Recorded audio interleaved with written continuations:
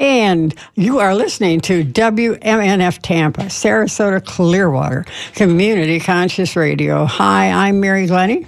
And I'm Arlene. Let me put you on, Arlene. There you go. There you go. Thank you. And I'm Arlene Engelhardt, and you are listening to From a Woman's Point of View. Well, it's wonderful to be back, isn't it, Mary? I really have been searching my thesaurus for words, and I don't know the words. That you realize that it's all in the heart. And I cannot tell you how much, so much support I got during my very interesting absence from this place and these microphones. I cannot tell you how much it really meant, your support, contacting me, encouraging me, hoping we'd be back soon, et cetera. It really, I've always felt that WMNF is a family, a tribe, if you will. And, when one member needs help, they all rally around, and it really was appreciated. And so I am thanking all of you from the bottom of my heart. And, I think that in these times, with COVID, and I feel that COVID really has been a harbinger for us. We actually, as bad as it's been, and I don't mean in any way to belittle the terrible number of deaths and the illnesses and the long-term effects so many people have. They are really, really very serious. But it could have been so much worse. And I think it's really warning us, that the climate is changing. We need to change. And I can tell you from my personal experience, you are up to it. We can. That life is so much more. And sometimes, it takes difficult times to really bring out the best in you that you don't even know you have. And so I, for one, am really encouraged. I know we can do it, and we need to get through these times. We have just about despoiled nature. And nature, we never want to forget, does not need us. We need her desperately. And so, but anyway, thanks from the bottom of my heart. And Arlene, I think you have something to read. Yes, I do. And I also want to express my thanks to everyone that we've heard from. And also my thanks for this wonderful station being here. Having spent 3 years out of Pacifica, it made me even more aware how important this station is, not only to this community, but in the country and in the world. And we need to keep it up. It's important to expose people to the new kinds of music and the wonderful relaxation that the station offers to people through music. But the public affairs is a very, very important part of this station. And it's something that our listeners in this community and in many other places in the country and world have come to rely on that they don't get from other stations or in other communities. Arlene, before you read that announcement, I'm so glad you said that. Because actually, WMNF is one of the few truly community-supported radio stations, certainly in the Southeast and in the country. And if you will, I think it's really a role model. And I really think that many stations, with the commercialism and with the takeover of very big media and the ownership of media by very specific interests that aren't necessarily people's interests, it is critical that you can get an independent source of news and events. And it doesn't mean you have to agree to it, but if you have the data, if you have the research, then you can check it out for yourself. And whether you agree or disagree, it really doesn't matter. What matters is that you are exposed to the facts. And so WMNF really should be studied. It is one of the few. And I think it's really important that we recognize this is truly a community-based, it's not corporate-based. We're not beholden to any corporate interests, and we have to watch what we say because we don't want to offend the big boss man. And this is really important. So congratulations to all of you out there. You're the ones that have made this and have kept this going. And it is so essential that we are aware that we've got an additional mission other than just our information. So sorry, I didn't mean to interrupt. Go ahead. No, you weren't interrupting. That's exactly what I was talking about. And I can't say how much I mean it and how important I think it is. But again, supporting the station's mission As part of WMNF's mission calendar, we are paying special attention to mental health awareness in May. We know many listeners or their loved ones are struggling. If you need help, you can reach out to the Crisis Center of Tampa Bay. The number is 211. That's 211. WMNF is here for you. Thanks for listening. You know, with mental health, I remember my days in medical school and my total frustration at the medications that they almost immediately went to and their side effects. And most of those actually are only meant to be used for a very short-term basis. Yet you've got people using them for years with expected serious side effects. And I think when we see the plethora of problems we have and the lack of any interest really in mental illness, and I look at NIH, and, just having gone through the whole cancer regalia, so to speak, and all of the very different chemotherapeutic agents and all the research done and all the number of different chemicals that were suggested to me that this one does just a little bit different, this one does that. And I thought, there are so many other areas of our health that need attention. And I'm not saying that necessarily one goes to medications. I don't mean that at all. But there is not the kind of attention to mental health, which is such a very serious problem. That, we really need to put some spurs in the saddle of NIH, the CDC, et cetera, because quite obviously, particularly with the stresses and the changes, which are so rapid and can happen, we're noticing what's happening in the Midwest, we're looking at the typhoons, we're all worried to death about our hurricane season. Are we going to see above Category 5? We've got to make our voices known, and there is nothing more important to me in the whole public health agenda than mental health. Sorry, I'll get off my soapbox. I've had too much time to think. Go ahead, Arlene. Well, I didn't have a lot else to say, but I just, again, want to express how glad we are to be back. Okay, and a big congratulations to the Lightning. The Bolts are one of my favorite sports teams, and I'm telling you that was a war between our Bolts and the Florida Panthers. Wow. And I thought they just looked so terrific last night. Vasilevsky is his athleticism, his agility, he and Simone Biles, I put the two of them together, with their incredible abilities with their bodies, and so we're so lucky to have them. But, okay. Well, I'm really excited because, unfortunately, even though I've been gone, I find there are some problems that just remain and seem to get worse. And I do not really... Well, I do understand why there is such an effort to control women's lives. And what better way to control a woman's life than to control her body? And if you want to control her body, you want to mandate how and when and the number of children she has. And so I'm going to be talking to one of my favorite guests, Jessica Mason Pieklo. And we will be talking about Mississippi, but also the ramifications of that to Roe versus Wade. And I kind of feel like I've not been away because this is a topic we have covered many times, and we will continue to cover it. Because if a woman does not have control of her body, if she cannot have autonomy of that, she is not a full citizen. She cannot have a full life. So I'm going to put this music on by Nina Simone, and then I will come back with Jessica Mason Pieklo.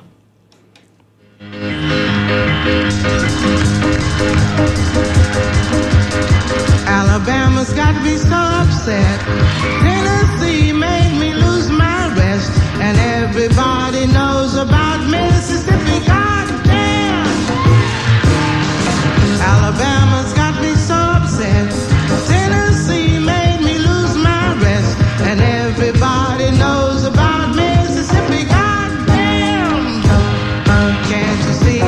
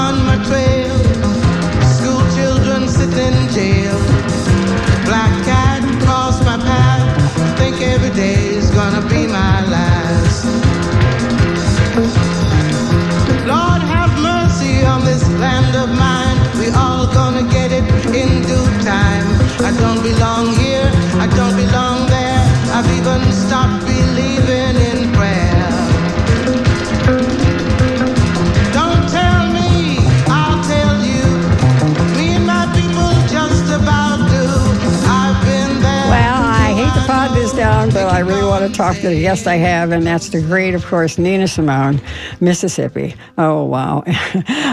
Okay, Jessica Mason-Piccolo, Vice President of Law and Policy and the Courts for Rewire.News. If you're not familiar with that extraordinary website, please do become familiar with it, because it just has so much information from so many vantage points. It is just, I'm constantly keeping up to date with it. So Jessica Mason-Piccolo, welcome to the show. Thank you so much for having me back. Well, I know this morning that some Supreme Court decisions are coming down probably as we're speaking. So just quickly before we get into the Mississippi case, what are you particularly interested in today? Well, I am still waiting to see what the Supreme Court is going to do with the Affordable Care Act that it heard at the beginning of the fall. And then also the City of Philadelphia versus Fulton, which is a case that would allow religiously affiliated social service entities to take taxpayer money but discriminate against LGBTQ families in doing so. Yeah, and the transgender, my word, there's practically a war against these people. Yeah, there's definitely what is happening at the state's legislatures in terms of really attempts to curtail healthcare access for transgender folks, and then also just, daily life for trans kids, participate in sports and play on teams with their peers. The attacks that are happening at the state level are really alarming. Okay, Jessica, Mississippi, viability. It seems, well, actually, to me, this is kind of I don't know. I mean, I really find the far right, because, so many people speculate, is this going to be the end of Roe versus Wade? Well, honestly, if it is the end of Roe versus Wade, what are these people going to do? I mean, this has really been such an important red meat for them. Are we in some kind of a nibble game? I mean, am I totally missing the picture here? Well, so it's an excellent question, because really what the Supreme Court taking this case represents is a direct challenge to Roe versus Wade. But that doesn't necessarily mean that this decision will overturn Roe versus Wade. And so what do I mean by that? Roe versus Wade says that before fetal viability, a state cannot ban abortion, and that's because the state power doesn't extend that far. If it did, it would overreach into an individual's personal constitutional privacy rights.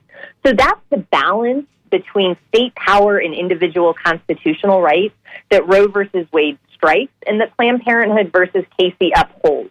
And it's that balance that is at issue in this Mississippi case. Because in this case, what the Supreme Court is going to answer is only one question, and that's, can the state ever ban abortion before viability? They don't have to overturn Roe versus Wade to answer that question yet.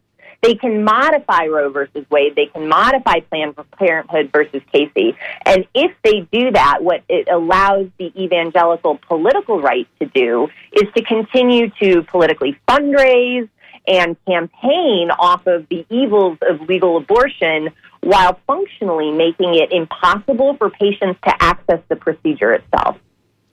Jessica, I talk to younger women.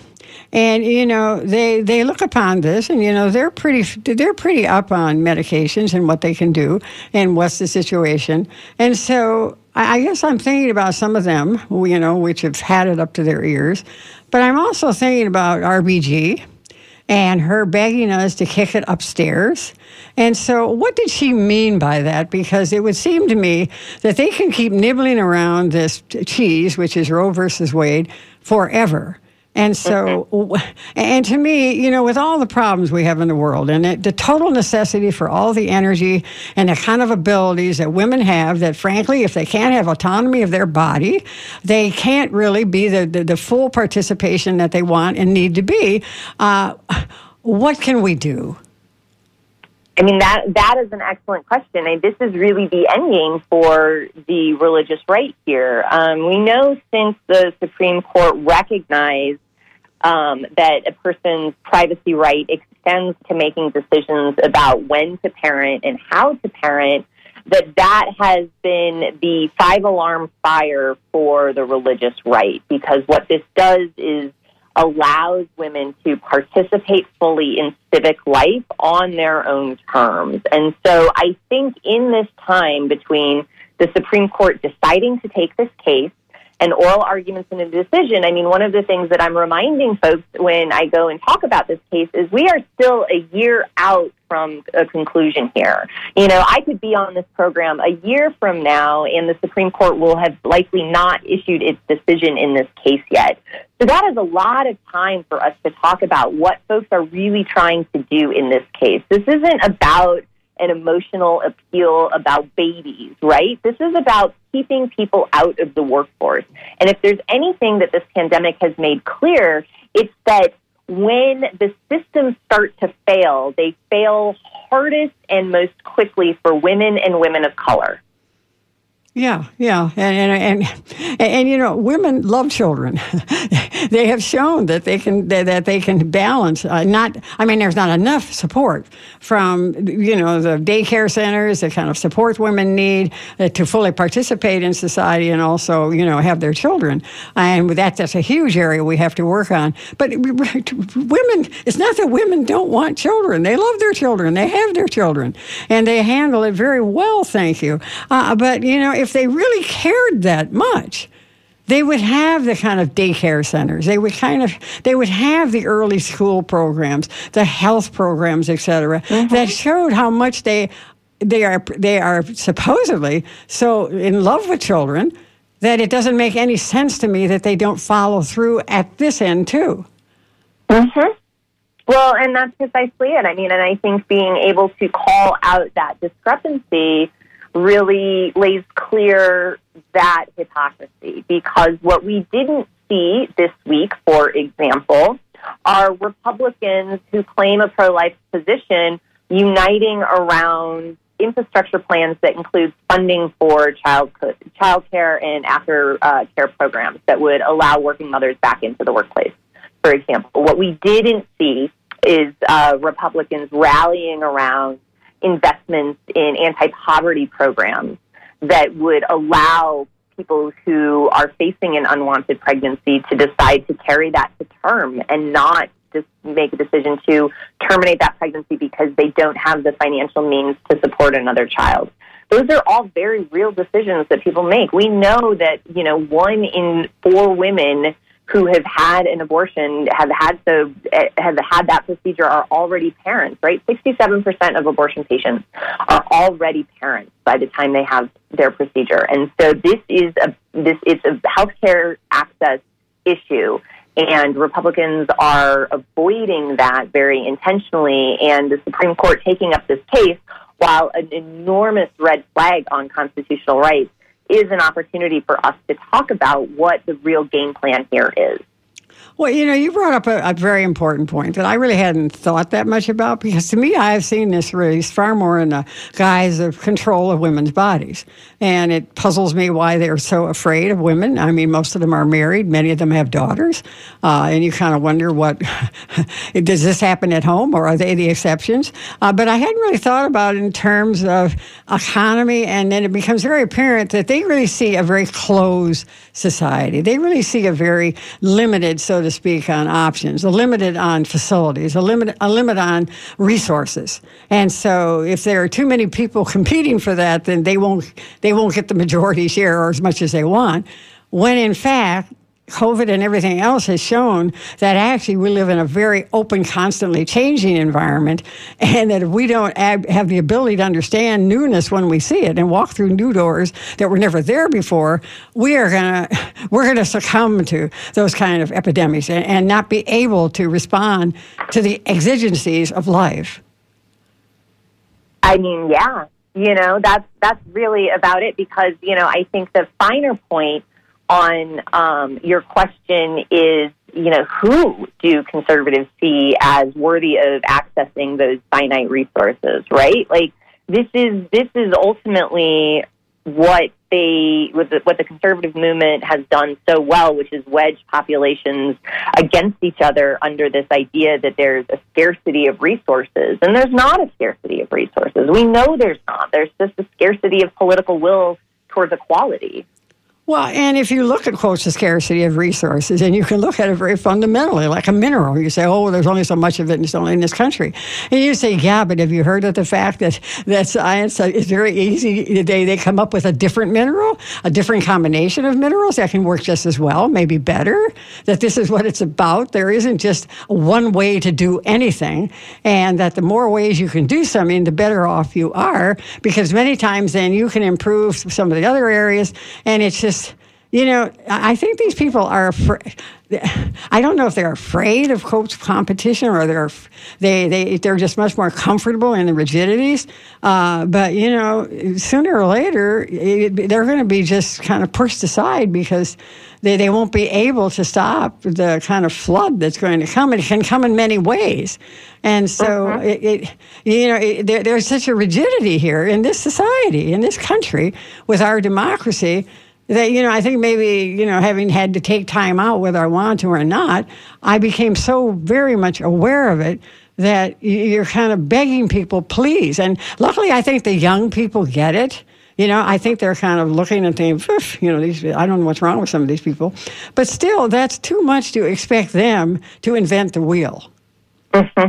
Well, I think we're really seeing that rigidity. I think conservatives know this. This is why we're seeing a certain wing of the Conservative Party really rally around the big lie around the 2020 election and push these, voter restrictions across the country.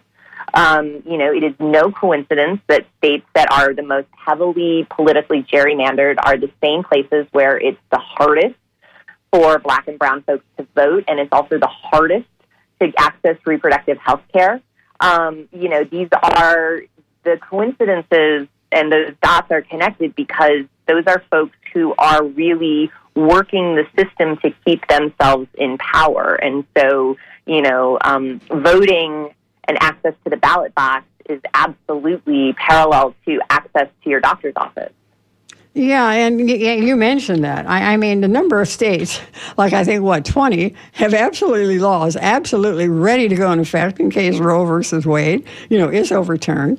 11 have trigger laws. I mean, that so many people in these states that must be their career, totally figuring out what to do in case Roe is kicked out. I don't know if they've really, but as you said, they are suppressing voting and doing other things, that if it just keeps being nibbled away, that's probably just as good. And so it's kind of demoralizing, really. Yeah, I mean, my colleague Amani Gani and I just released a podcast episode this week that really gives the backstory of the Mississippi 15-week ban that's before the Supreme Court, and it is no exaggeration to say that this is a decades-long campaign that got us here. And so if the political opposition is so unified on, such a clear-to-them goal, we need to be in opposition as unified in pushing back. And so far, progressives just have not been able to do that. Well, again, I'm thinking about RBG. And so I guess I'm thinking about kicking it upstairs. How, Jessica, do we kick it upstairs? I mean, I know Elizabeth Warren has, some legislation proposing, and so, but to me, that's kind of like the Hyde Amendment. We can't even get rid of it. And it is stuff like the Hyde Amendment. Because I've had it up to my ears with these kind of rigid, almost antediluvian approaches. When to me, that there's such an urgency of us to really cooperate, get along and go forward, because I really think that there's such a wonderful world that can be. But if we don't have the courage to step into it, then we're going to be stuck here, and that's not going to be very pleasant. And so how do we get RBG's kind of firm persistence, take it upstairs? She would hate this answer. But honestly, we progressives have to unify around structural reform of the federal courts, because the reality is, for the last 25 years, Republicans have successfully broken the federal judiciary in a political way. and there is no legislative answer that the Trump federal courts will uphold.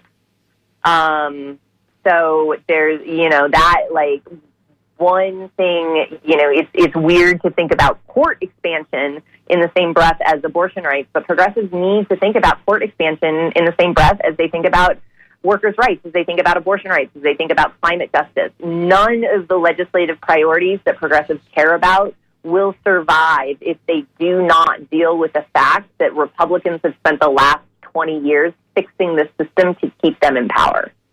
Well, I'm thinking of Biden and, the number about the magic number 9.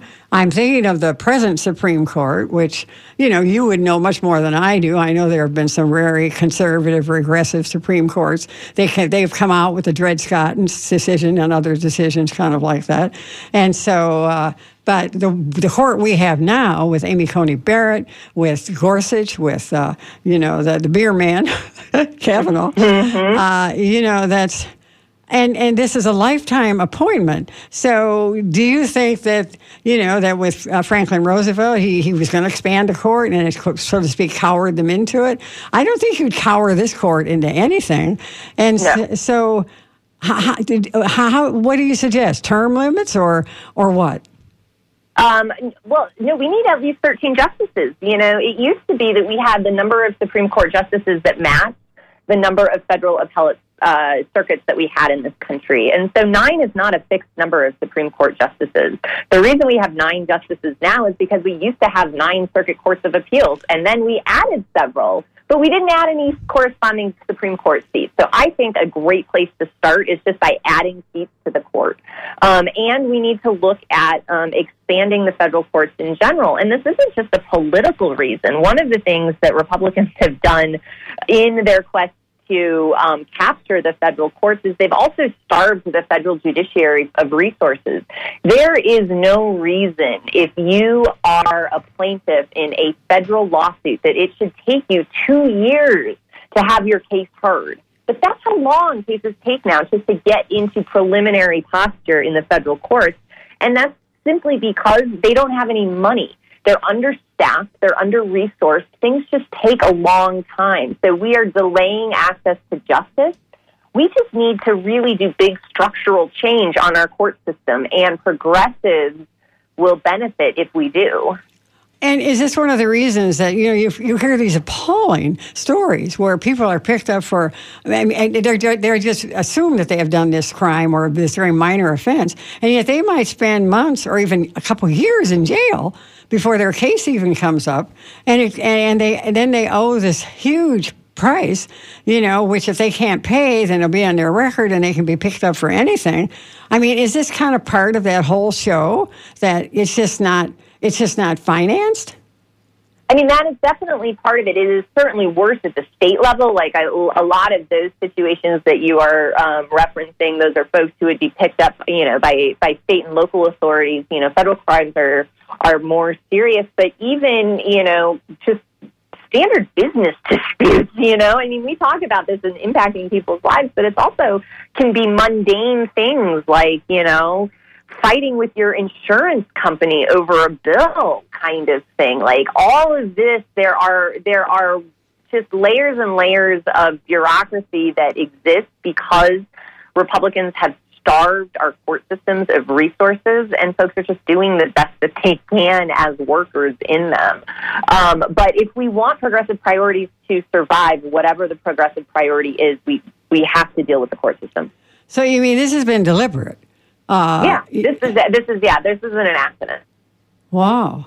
And so if the court, particularly I'm going back to the federal courts, because I think that's really fascinating, that if they aren't financed, then you're going to get kind of rubber stamp justice. Yeah, I mean, we forget that there are human beings on, filling all of these roles. And, the reason it takes a long time to have a case heard in federal court is because there are some procedural reasons, just we want to make sure that people, if it's an individual right, they have an opportunity to go through that constitutional due process.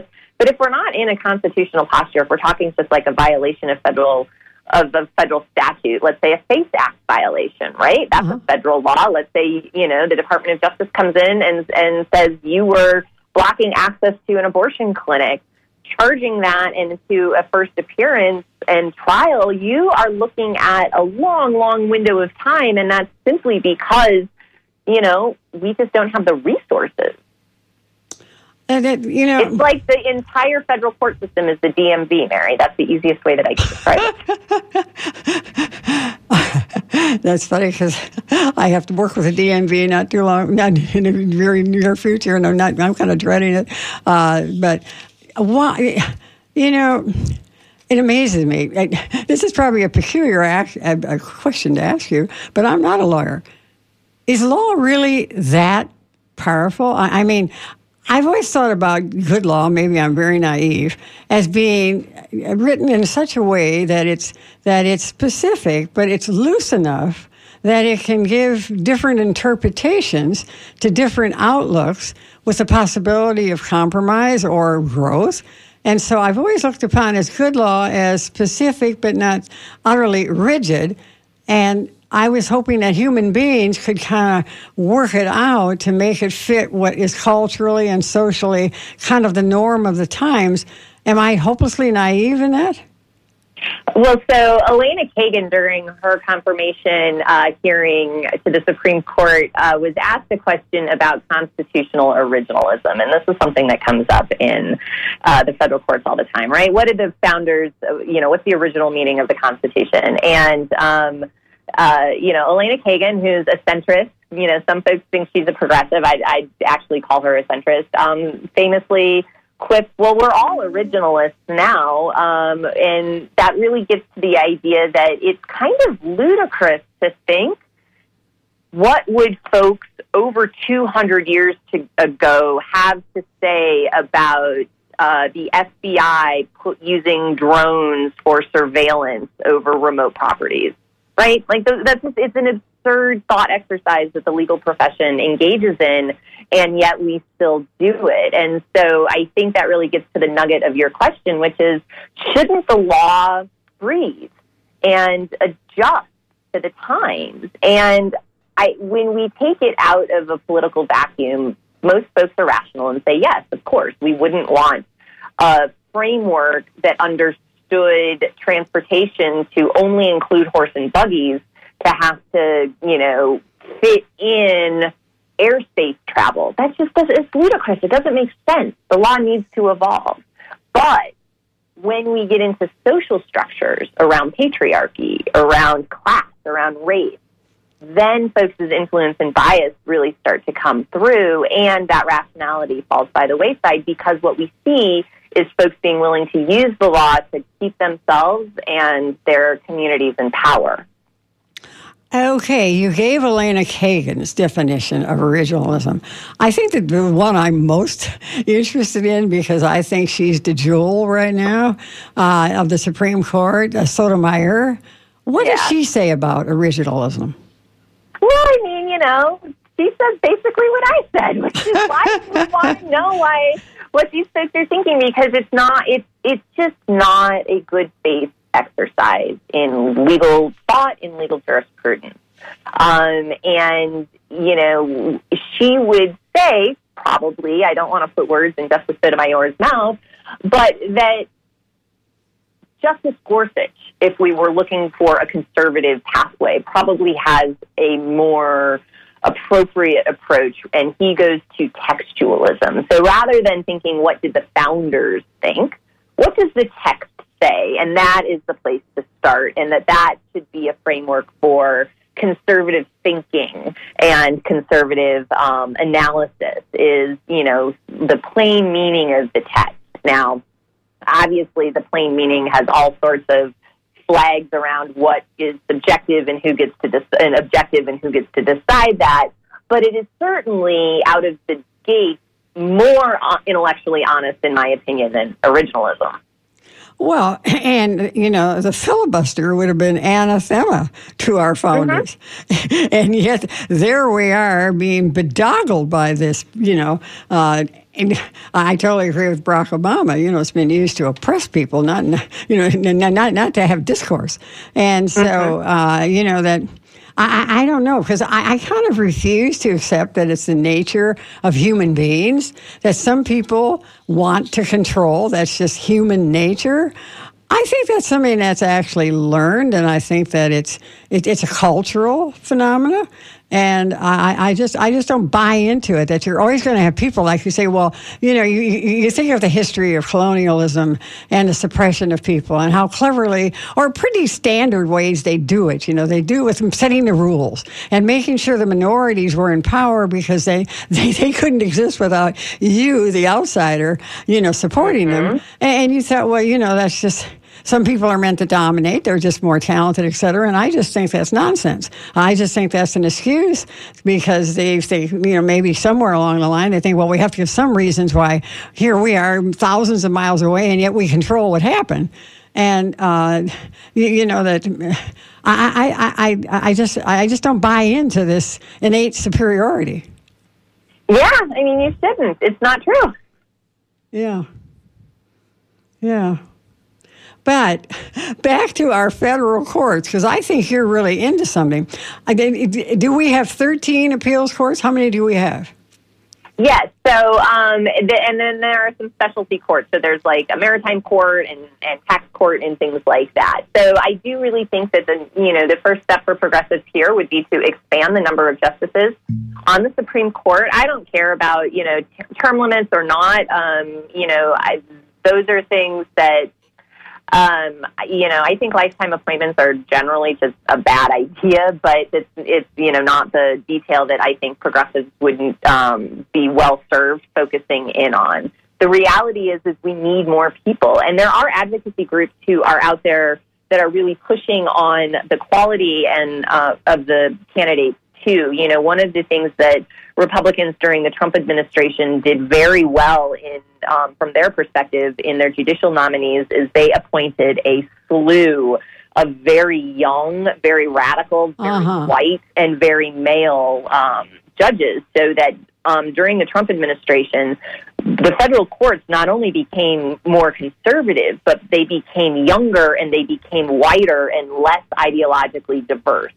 And so one of the things that Democrats and progressives need to do, and to the Biden administration's credit, they have started this, but it is a long hill to climb, is looking for judicial candidates from places like public defenders' offices, from legal aid clinics, places that serve underrepresented populations within the federal judiciary, because those are the people who actually appear before federal courts, right? We want to have folks who have experience representing indigent clients when we are talking about access to criminal justice reform. Like, that makes a difference. And that's one of the reasons why Sotomayor is such an excellent Supreme Court justice, is she has, even though she's a prosecutor by training, she has experience in this system, and you see it in her opinions. And tell me, Jessica, do we need more appeals courts? I mean, how is an appeals court? Because it would seem to me it's important that our community has some representation there. And 13 for this huge country doesn't seem like enough for me. Yeah, I mean, absolutely. I think, we should, the sheer volume of cases coming out of the state of California alone, for example, or the state of Texas, just given the number of people that live there, calls for us to be adding federal appeals courts if we want our justice system to move efficiently, which is the question to ask, because if you do not want to expand and reform the federal courts, then I think the assumption has to be that you are fine with the broken system of justice that we have. Wow, because I think so many people, that you kind of, you think of courts as something separate, that if you've done something wrong or you have to go get something, whatever you need to do. And I don't think they see that as an integrative system that they have an input in and that they need to be involved in. And to me, that's really quite fascinating because quite obviously, the far right has seen it as very important to pack those courts and to have very ideologically bent, which to me is a really bad situation for a judge to be so ideologically, married to certain value system. I don't mean personal value systems, but I mean an ideological basis. To me, that's dangerous.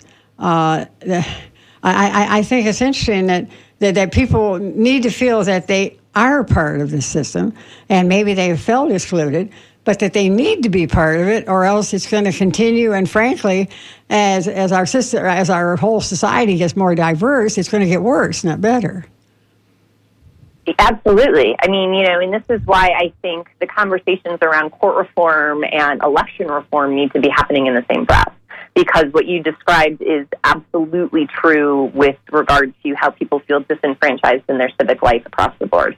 Wow, that's that's one thing I love to talk to you, Jessica, because I know you're such a legal scholar, and I hope the listeners find this interesting because I think it's so important. But I always find it fascinating, that. Because that we would have chaos if we didn't have a system of laws, But it's also important that we feel that we are involved in those laws and they are fair and just to everybody. And it's kind of it's not an easy mixture to make, but without a sense of what it's about, you don't have a chance. And so, I know you can handle that, and I really appreciate that. Okay, well, we've wandered far. We always do. Well, that's fine. Is there any other area, because I know so much is happening right now, and tell me, do you, honestly, the Affordable Care Act, I'm really worried about that too. How do you think they would get it by saying that they can't make it mandatory or what?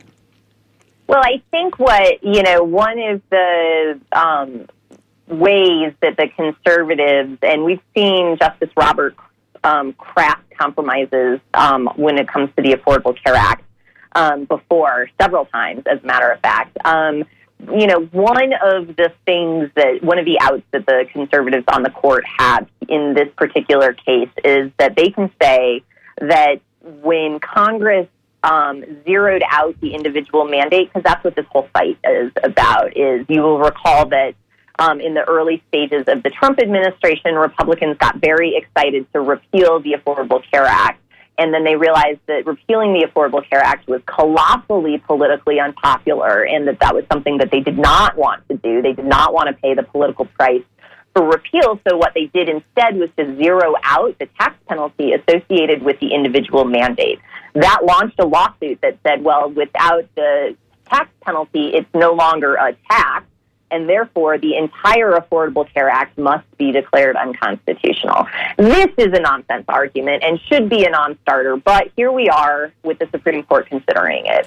What the court could do that would give political cover to John Roberts is say, effectively, Congress screwed up when it zeroed out the tax liability, but it doesn't make the entire Affordable Care Act unconstitutional. What Congress needs to do is go back in and fix that penalty provision of it. Now, that would be chaos, because can you imagine Congress coming together and fixing anything with the Affordable Care Act now, Mary? No, I can't imagine coming together on anything. But go ahead. Precisely. But what that kind of opinion would do would allow the Supreme Court to say, we didn't take a political decision and strike the entire Affordable Care Act. We just kicked it back to Congress to have them fix the mess that they created. So that's where, I see that case going. The one that I am really concerned about is Fulton, because it would give a green light to religious entities to take taxpayer dollars and then refuse service to LGBTQ families, to refuse service to folks of different faiths. One of the issues in this Fulton case is that there was a Jewish family that was denied foster care placements because they were Jewish. And this is absolutely what the evangelicals are looking for. They want the taxpayer dollars and then also the ability to discriminate in the name of their faith. And the Supreme Court might let them do that. Well, I have to say this has bothered me for quite a while. I mean, to me, public education is public education, and I think it's critical. And it's always bothered me that I don't care what the religious institution is, that they can dip into those funds. I feel that that really is not what public education is about. And it's perfectly fine if they want to have, their own their own education systems. That's fine, but I would expect them to pay for it. Not the rest of the public to pay for it. I feel that, and that's how the constitutional law around this area has been, right? Historically, the Supreme Court and all the federal courts, and we and the country have been in agreement that if you are a person of faith, you are free to exercise your faith in this country so long as that exercise does not harm third parties. And that means that we won't fund you for that, right? If you are a Catholic school, you are free to fire teachers if they are single and pregnant, but don't think that we will also give you taxpayer funding to do so. That used to be how the law worked. That is not how the law works anymore. Well, I guess people just, have to have their opinions known. I mean, I know it's very controversial, and I can imagine the phone's ringing, to say that. But I'm sorry, I've always believed that. And I think public education is critical. I mean, you cannot waste the resources of our children. And but anyway. Okay, Jessica, we have covered the range. Is there any area that you particularly wanted to mention? Oh, no, we covered it all. Well, okay, Jessica, tell me, are you getting any skiing or snowboarding or anything like that in? No, hopefully, I'm hoping to take a day off tomorrow and do a little hiking and think some more about this case. Okay. Oh, that sounds really good because I know you're in God's country there. Okay, Jessica, as always, and with Rewire.News, again, I repeat, it's just an extraordinary resource, and Jessica is typical of the kind of minds that write, and it's really well worth your time. So thanks so much, Jessica. You do take care, okay? Thanks so much, as always. It's a pleasure. Take care. Bye-bye. Bye. And again, you're listening to WMNF Tampa, Sarasota, Clearwater, Community Conscious Radio, and we just listened to Jessica Mason-Piccolo. Don't you find her fascinating, Arlene? Yes, she is, and a wealth of knowledge. She's been a great friend to this show and a great asset to the women and the people of this country now for many years.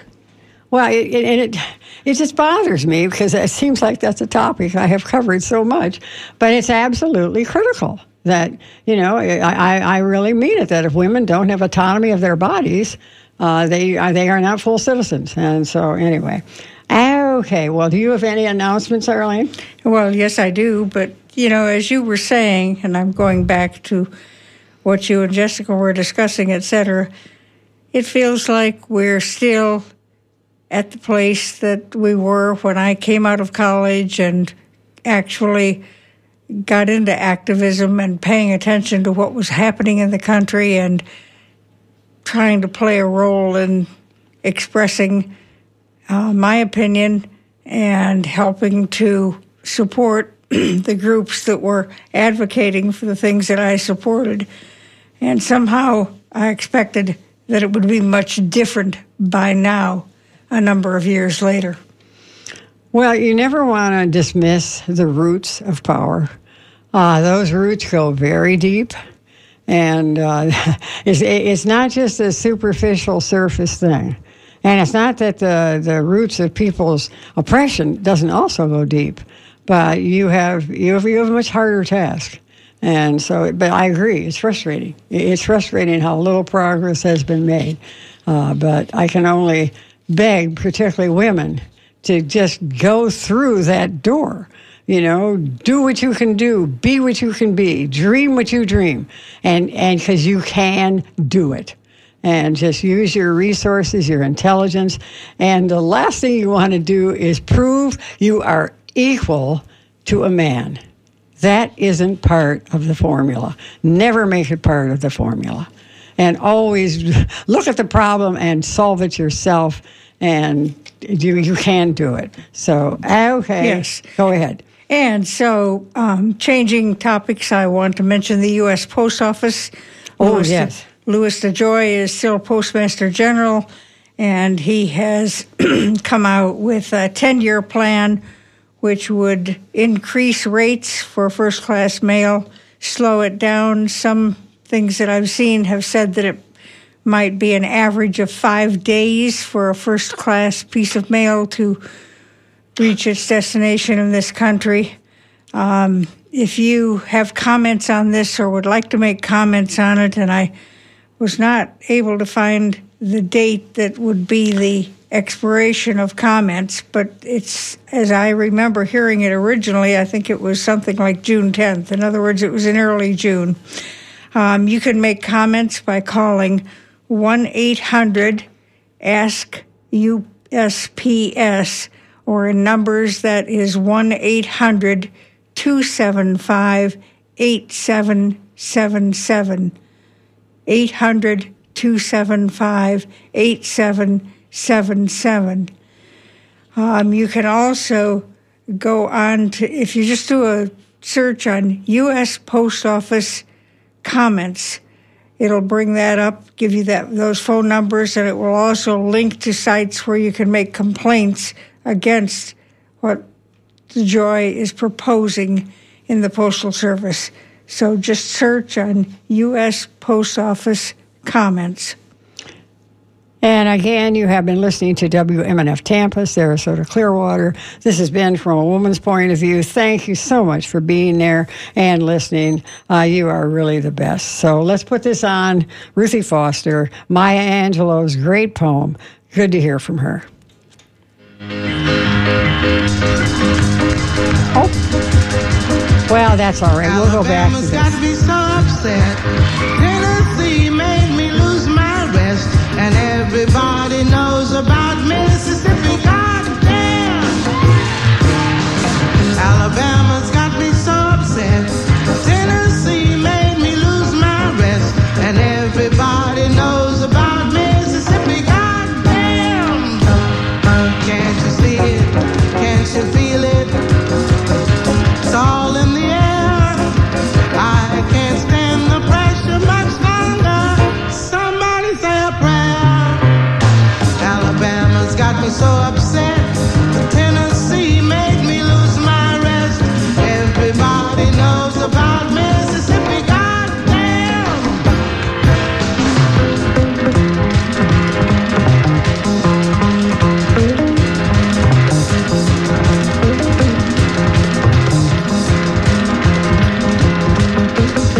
Hound dogs on my trail. School children sit in jail. Black cat cross my path. Think every day is gonna be my last. Lord have mercy on this land of mine. We all gonna get it in due time. I don't belong here, I don't belong there. I've even stopped believing in prayer. Don't tell me, I'll tell you. Me and my people just about do. I've been there, so I know. They keep on saying, go slow.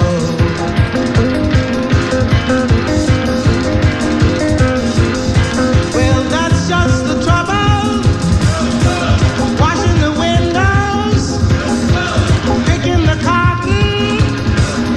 He's just plain rotten. Do things gradually, bring more tragedy. Why don't you see it? Why don't you feel it? I don't know. Just try to do my very best. Stand up, be counted with all the rest. 'Cause everybody knows about Mississippi. Goddamn!